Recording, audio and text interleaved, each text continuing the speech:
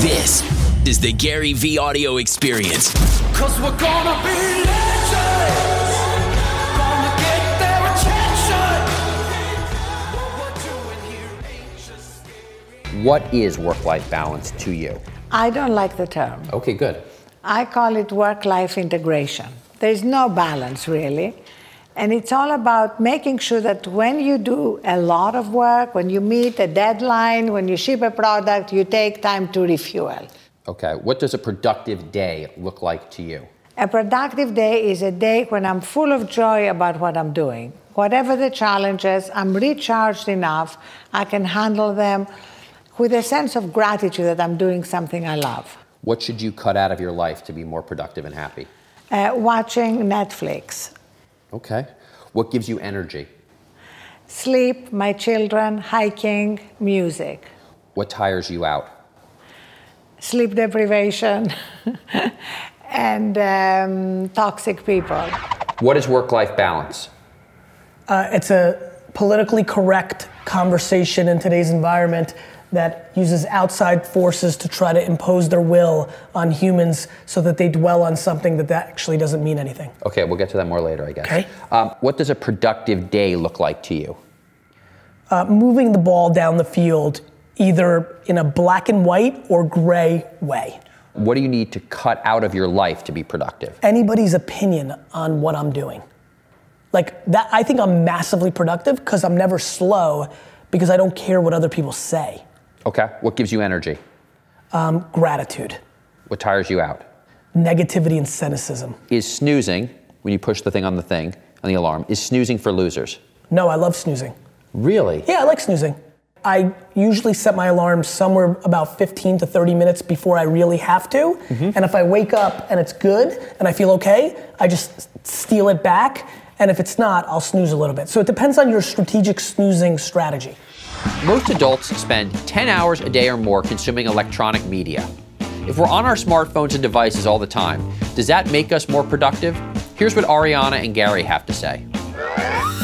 All right, let's change topics radically now, okay? I think you're addicted to your phone. Or do you think you're addicted to your phone? You're on your phone a lot. Am I addicted to my phone? I'm addicted to human interaction, which I think the phone gives me a version of. But do you think maybe that the reason why you don't own the jets yet is because you're spending a lot of time interacting, lots and lots of time, as opposed to working on a big strategic plan where if you sat with a pad of paper, maybe you'd be better served at moments? I think it's a super smart observation, other than I don't think that I could make the money to buy the jets any other way than I'm doing it now. So for me, I don't view it that way because I think I'm putting myself in the best position to succeed. Okay, but I am starting to think that I should use my phone less. And I think it's possible that we're going to look back in 10 years and say, we would have been better served not doing it. I couldn't disagree with you more. Okay.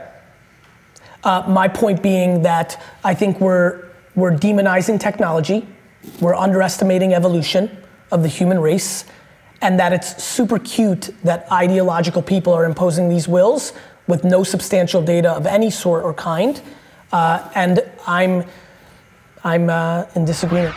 The most important thing I do before I go to bed is I pick a time, normally half an hour before I'm going to turn off the lights. I turn off my phone and gently escort it out of my bedroom. Right. And then do you read before you go to bed, or what do you do for that 20 minutes of non-electronics? Then I have a bath or a shower, water, washing away the day. And then I read something that has nothing to do with work or Donald Trump or the media, poetry, history, novels. And I think that in the moments of calm, when you're not jacked into your device, when you're walking along a beach or you're outside in the fall, that's when the possibilities of change come to your mind, I think. Absolutely, because you're less likely to just assume that the treadmill of your life is all there is. Coming up, should you always lead by example? Does everybody there work as hard as you? Nobody should. Nobody should. The problem is not people working hard. The problem is people building a kind of cumulative stress deposit. Yes,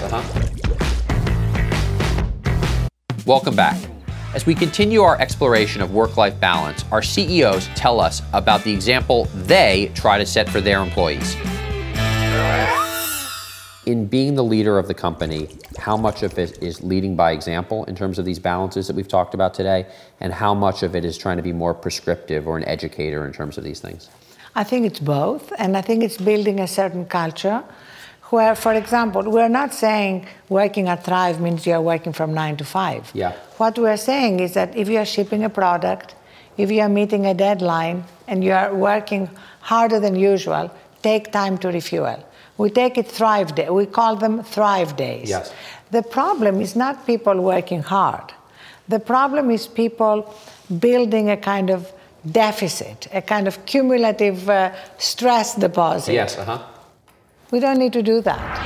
How often do you check in with the office when you're on vacation? I don't vacation that much when there's normal office. There's nothing worse for me than the world is working and I'm not. You have a founder-centric culture. I have a founder-centric culture. It's Yes. unavoidable, especially for you who are so visible, right? Does everybody there work as hard as you? I mean, Nobody should. Nobody should. Not everyone wants to be a little GaryVee at VaynerMedia. I would actually argue a lot of people really, really desperately don't want to. Okay, why?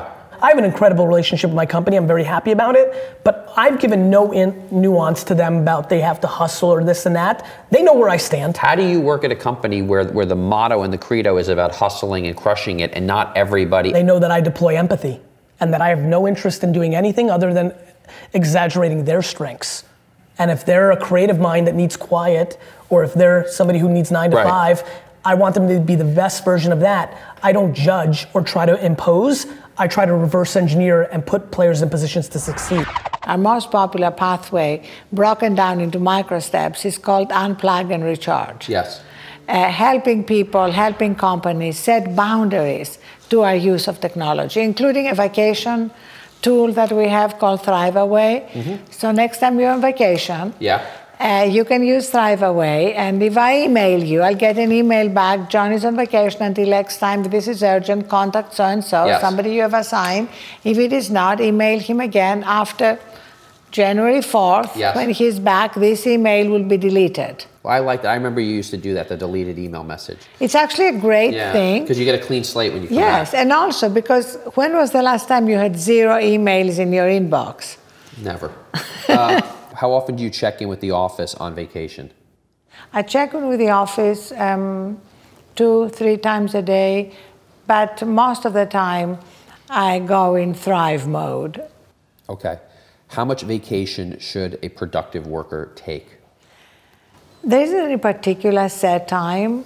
It could be a couple of weeks. The key is, what do you do on vacation? If you are perpetually wired and connected while juggling time with your family, it can actually be more stressful than non-vacation.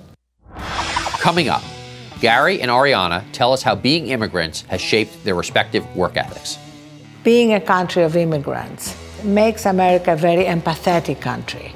And I think one of the things we lose when we're burnt out and stressed is empathy. Welcome back to The Point.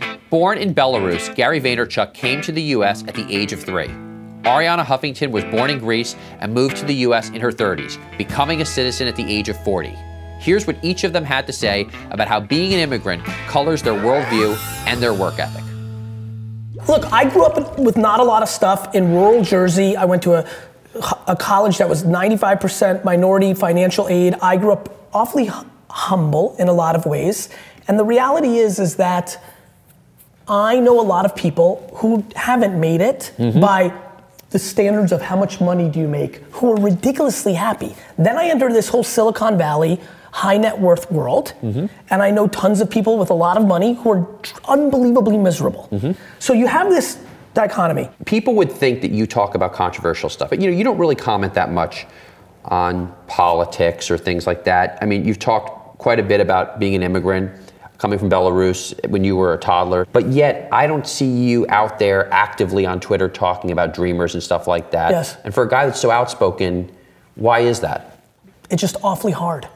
It's awfully hard to have this conversation. It would consume me forever to clarify every nuance on every political point of view I have. If I feel that our president is pandering to get reelected and thinks that he's going against issues to get reelected, I don't get happy about that. That's what every president does all the time. I think Donald Trump does everything to get reelected. It's the game he's in right now. And so I have plenty of my own opinions. I just know that I can't do that on social media. Yeah. You're an immigrant? Yeah, you may have noticed that I have a slight accent. And the line from Hamilton, immigrants, we get the job done. Like that sort of has been the rallying cry, I think, for those that want us to have a more open society here in the United States. What does the immigrant see about the culture of Thrive and the culture of contribution, the culture of work? What does the immigrant in the United States see so clearly in that regard, do you think? I would say that, first of all, being a country of immigrants makes America a very empathetic country. Mm-hmm. And I think one of the things we lose when we're burnt out and stressed is empathy. Mm-hmm. One of the things that declines or is not developed among children who are hooked to their devices is empathy. Mm-hmm. So empathy is one of the most important qualities of a civilized nation. And I think right now we need it more than ever as we're going through incredible changes, which are only going to accelerate with AI and machine learning. Yes. And increasingly, as more and more jobs are going to be handed over to machines, what we're going to value more than anything is creativity, the ability to collaborate, to build teams, to be empathetic. So these soft virtues, these soft skills are going to be more important than ever. Coming up, does living in a constantly connected world lead to burnout? Are CEOs sound off? People that talk about burning out don't blindly love what they do. I blindly love what I do. When we take time, as they say on airplanes, to put our own oxygen mask first, we are going to be more effective at whatever it is we want to do. Welcome back to The Point. You can't be successful without a lot of hard work, but can you work hard without burning out? Here's what Ariana and Gary have to say. Let me ask you to go back in a time machine a little bit. With Huffington Post, you built a remarkably successful business that continues on today as a remarkably successful media company. And the story you tell is about how passing out from exhaustion at Huffington Post is what inspired you to start this company. Could you have done the Huffington Post business with the Thrive philosophy, and how would things have been different had you done that? Absolutely. In fact, my collapse from exhaustion happened only 2 years into building the Huffington Post. And all our big success, our international expansion, winning a Pulitzer, etc., happened long after that. The best decisions are made where decisions are made after I had changed the way I worked and lived. And I would say categorically that when we take time, as they say on airplanes, to put our own oxygen mask first, we are going to be more effective at whatever it is we want to do, whether this is our first job or whether we are juggling multiple demands on our time at the top of the world. But as I do my travels throughout the country, I am continually encountering low performance cultures. Cultures of bureaucracy, ones of where people say we can't get anything done, a sense of apathy, malaise. Is there a lot of companies that need the opposite of Thrive? They need more of a jolt. They don't need to sleep more. They need to get going a little more. No, I think actually what's happening is that this stress and burnout has led to the lowest engagement among workers. Okay. I mean, the latest Gallup poll that shows that only 13% of workers worldwide are really engaged in their jobs. That's not a sign of anything except exhaustion, burnout, stress. And it's not just because of work. That's really what is the new thing we're discovering. You may have perfect work policies. Yes. If your employees go home and spend their nights playing Candy Crush or watching Netflix, binging on the latest show, or getting lost on Instagram or Facebook, they're going to wake up exhausted, not because of your bad workplace policies, but because of our growing addiction to our devices and to social media. And the goal is to end the stress and burnout epidemic, which is exploding everywhere around the world. And the first step is to change our beliefs. At the moment, we're all living under the delusion that in order to succeed, we have to be always on, and burnout is the price of success. It is actually completely untrue. taking time to get enough sleep, to recharge, to take breaks, to reconnect with yourself would make you more successful, because success is really about big ideas. It's about creativity. Why did you decide to go deep on working out and then make it so much part of what you do publicly and what you tell people about publicly? I was 38 and a half years old. I wasn't eating well, I wasn't exercising. I was sleeping. Ironically, which would have been the part I think most people thought I wasn't doing. I realized, oh crap, the reason I'm not good at physical fitness, but I'm good at business, is because I'm accountable to somebody else in business. My employees, my audience, my customer. Physical fitness is, I'm accountable to myself. I'm not competitive with myself. I'm too big of a fan of myself. I really mean it. Okay. So that's when you hired the first trainer who kind of followed you around 24/7. I figured out, crap, I need to be accountable to somebody. Let me hire somebody full-time who travels with me, and they'll babysit me and smother me. But most of all, I have to tell them my weight every day, and they have to look at it, and it worked. But this is a little bit of a contradiction. You began by saying that you don't want people's opinions on you and judgments of you, and yet you're saying to get physically fit, you needed a third party's judgment of you. That is exactly right. So that's a contradiction. I don't know if you've heard the headline, I'm a walking contradiction. Okay. How do you avoid or think about burnout for yourself personally, and then how do you think about it for others in your company? Burnout. You know, I think the key for me, for employees and the people around me, is to create a culture that makes people feel safe to talk about it. I think VaynerMedia is super interesting. I think there's out of the 800 people, God, 90% have great work-life balance. People, like, there's people that want to aspire and show me, you know, but like, it's sneaky, man. I actually think people could hustle a little more at Vayner. Like, we have made it cozy. I think that at Cheddar too. Yeah, I think we've made it cozy. And so I don't stress that, because I think that we have too much data that shows on our retention numbers, on our communication and our views, that there's always people that are gonna work themselves up into a frenzy. And we invest quite a bit on HR and all that. As far as me, I'm in control. That doesn't even cross my mind. Here's why, I'm fully in control. If you complain, let's start with the key to everything here. It's about complaining. Because if you're complaining, that means you're upset. So my question to you is, have you decided to dwell for the rest of your life, or are you gonna do something about it? And guess what? Your grandfather couldn't do what you could do. You can literally start a slime account on Instagram and make $687,000 a year. If you make $41,000 a year, and you love your life and you don't complain, you've won. Like, the second I feel burnt out, then I'll stay home that day. Like, it doesn't even cross my, people that talk about burning out don't blindly love what they do. I blindly love what I do. Hey, podcast listeners, big ups. I'm putting on my Gary Vaynerchuk, CEO of VaynerMedia hat right now, not the GaryVee that all of you love so much, or at least are curious of, or actually are starting to hate. I have no idea how you feel, but I love you. Nonetheless, we're a year into it, not even really, but one of the most exciting things that VaynerMedia sells, besides the $1 million scopes for the biggest brands in the world, is this concept of 4Ds. Do I have a URL for this as I'm doing this? Can you figure it out while I'm yapping?